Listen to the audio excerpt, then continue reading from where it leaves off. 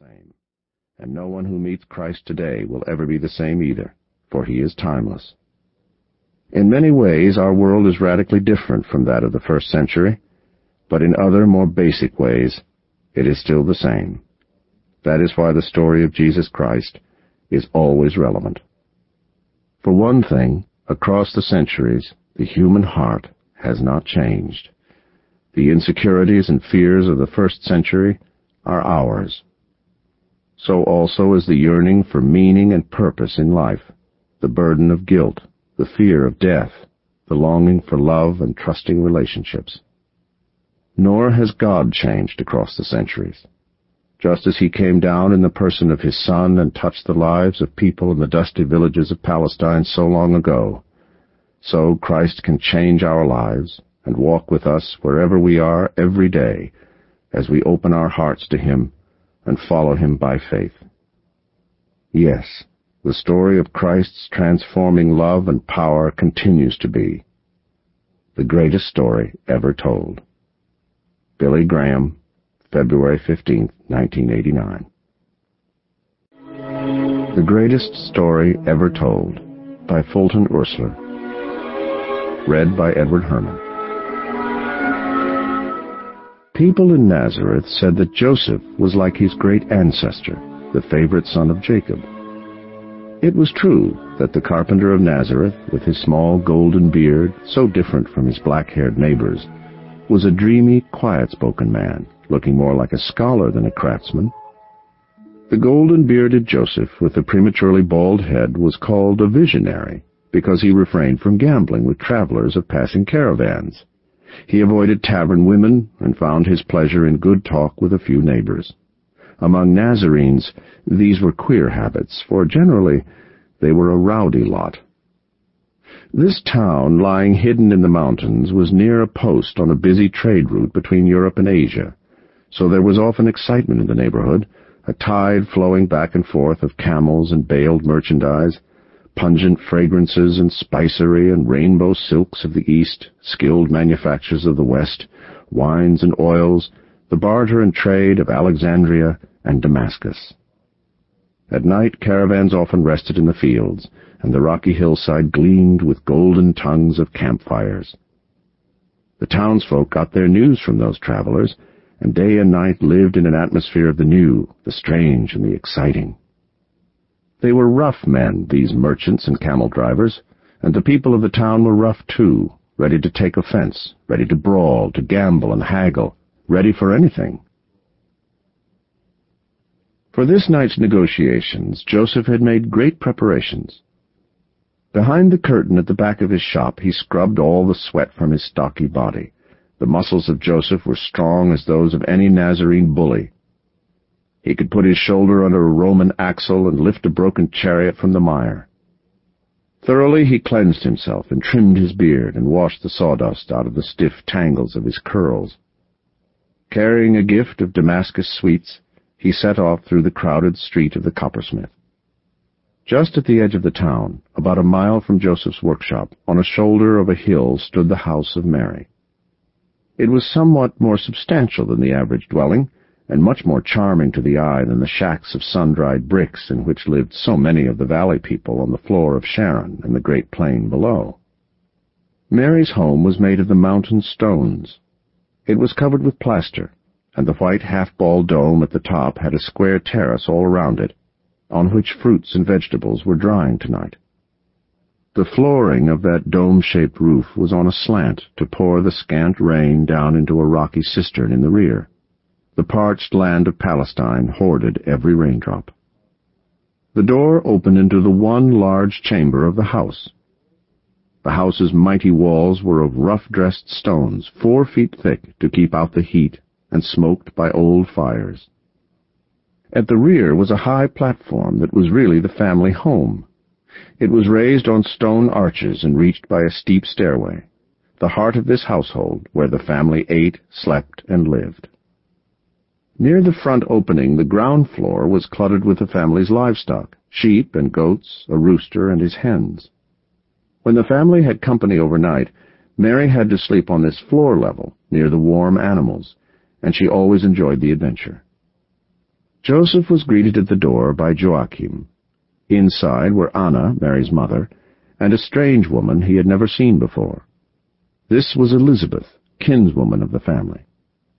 Once, sometimes twice a year, they had a visit from Cousin Elizabeth, daughter of Anna's much older sister. Between Mary and Elizabeth there was a difference of more than 40 years. It was like being cousin to your own grandmother. Most of these 40 years the older cousin had been married to a country priest in a village not far from Jerusalem. His name was Zachary, and the town they lived in was called Ain Karim. Cousin Zachary was even older than his wife. About the aging pair there was a settled feeling of taut dignity, as if they had dutifully made friends with sorrow. They were very poor, and the village of Ain Karim, where Zachary labored in the synagogue, was small and obscure. There he served the townspeople, married and circumcised them, advised and buried them, a busy and peaceful life.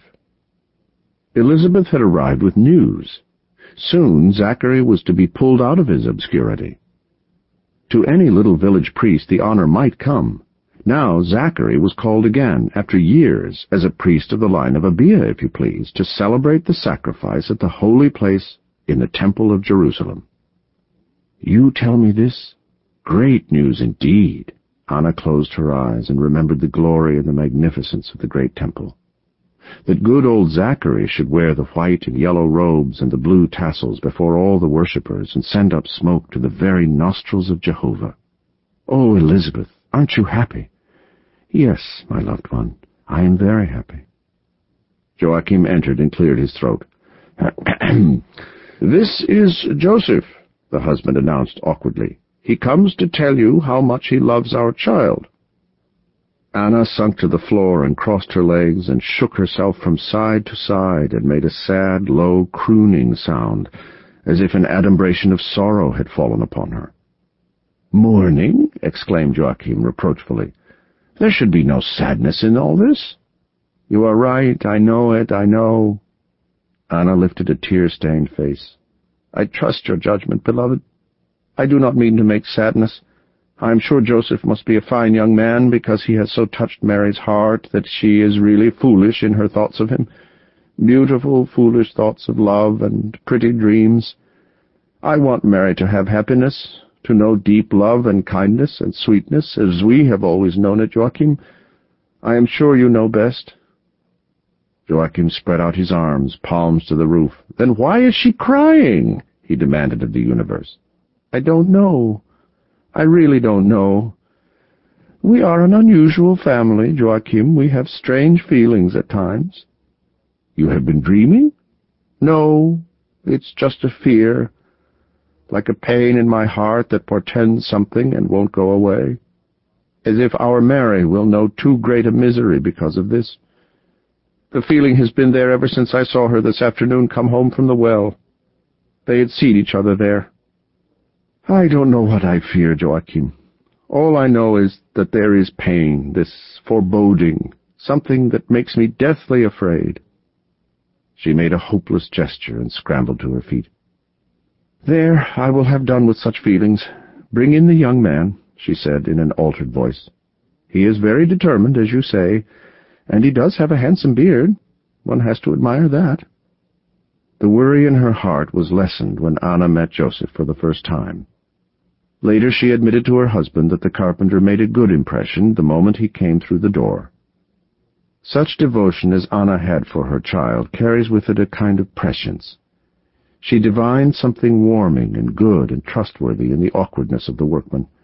In his placating smile she sensed a guarantee of honor.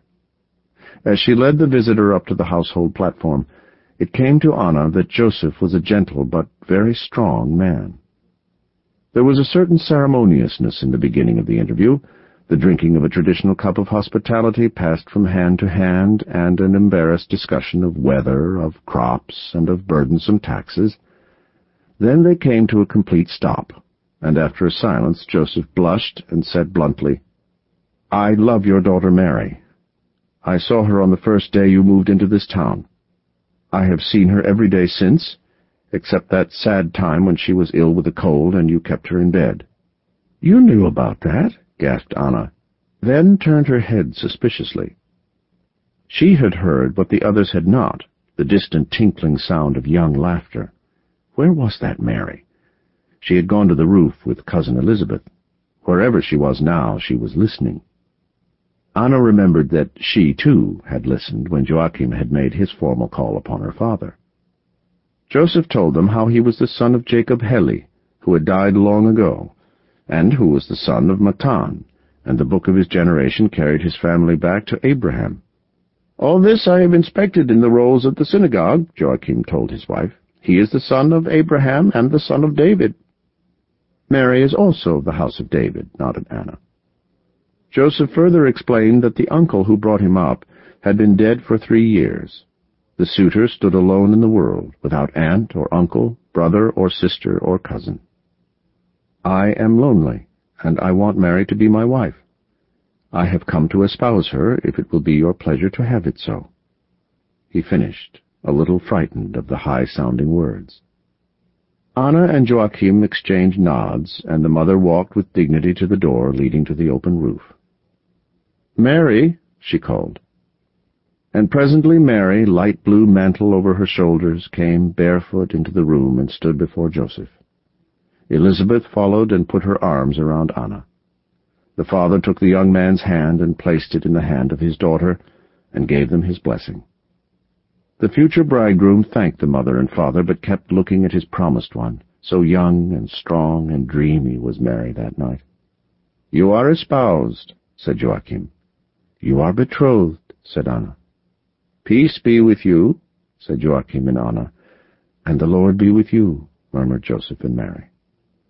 Tomorrow all Nazareth would have the glad information. "Why," thought Joseph as he laid his other hand over hers, "this is almost as official as being married." In this province of Galilee, and indeed in all Palestine, once a couple were engaged, only the most serious circumstances could justify man or woman in breaking off. And Joseph chuckled at the ridiculousness of the notion that he could ever be minded to break his engagement with Mary. Of course, Joseph was invited to go along with the family to attend Cousin Zachary's proud occasion in the temple. With the double delight of a country boy on his first long journey and a well-read man who knew the history of where he was and what he was seeing, Joseph beheld Jerusalem. The sight of the mustard-colored walls, the bastions and indented parapets, the battlements and towers roused in the carpenter a kind of tranquil ecstasy, the state he had sometimes known in prayer. Soon they passed through the gate and made their way down the noisy darkness of the roofed streets, stepping gingerly to avoid the filth of the paving stones and lifting their noses helplessly. The reek and feculence and foulness, the unutterable stink of the Jerusalem streets, were in their nostrils, even as they stared at the ivory and gold glories of Herod's palace on the western hill, his amphitheater for games, and his castle, Antonia, named for his great chum, Mark Antony. A broad area, this place of the temple, with its still unfinished colonnades. The eyes of Joseph bulged. Its great rectangle was at least 400 yards the long way, and 300 yards east and west. A vast plain of worship and sanctuary and marketplace for ecclesiastical supplies. As they came nearer to it, Joseph began to see signs warning Gentiles to keep out of the inner courts on pain of death. Now they were entering the outer and lower court, first approach to the sanctuary where Cousin Zachary was to appear in his hour of glory, chief performer of the sacrifice just before sundown.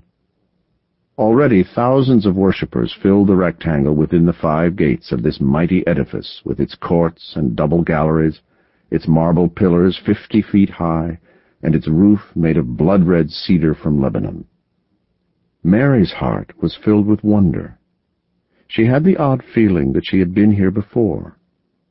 Actually, as a very little girl, she had been brought here by her parents, but she had been too young to remember it.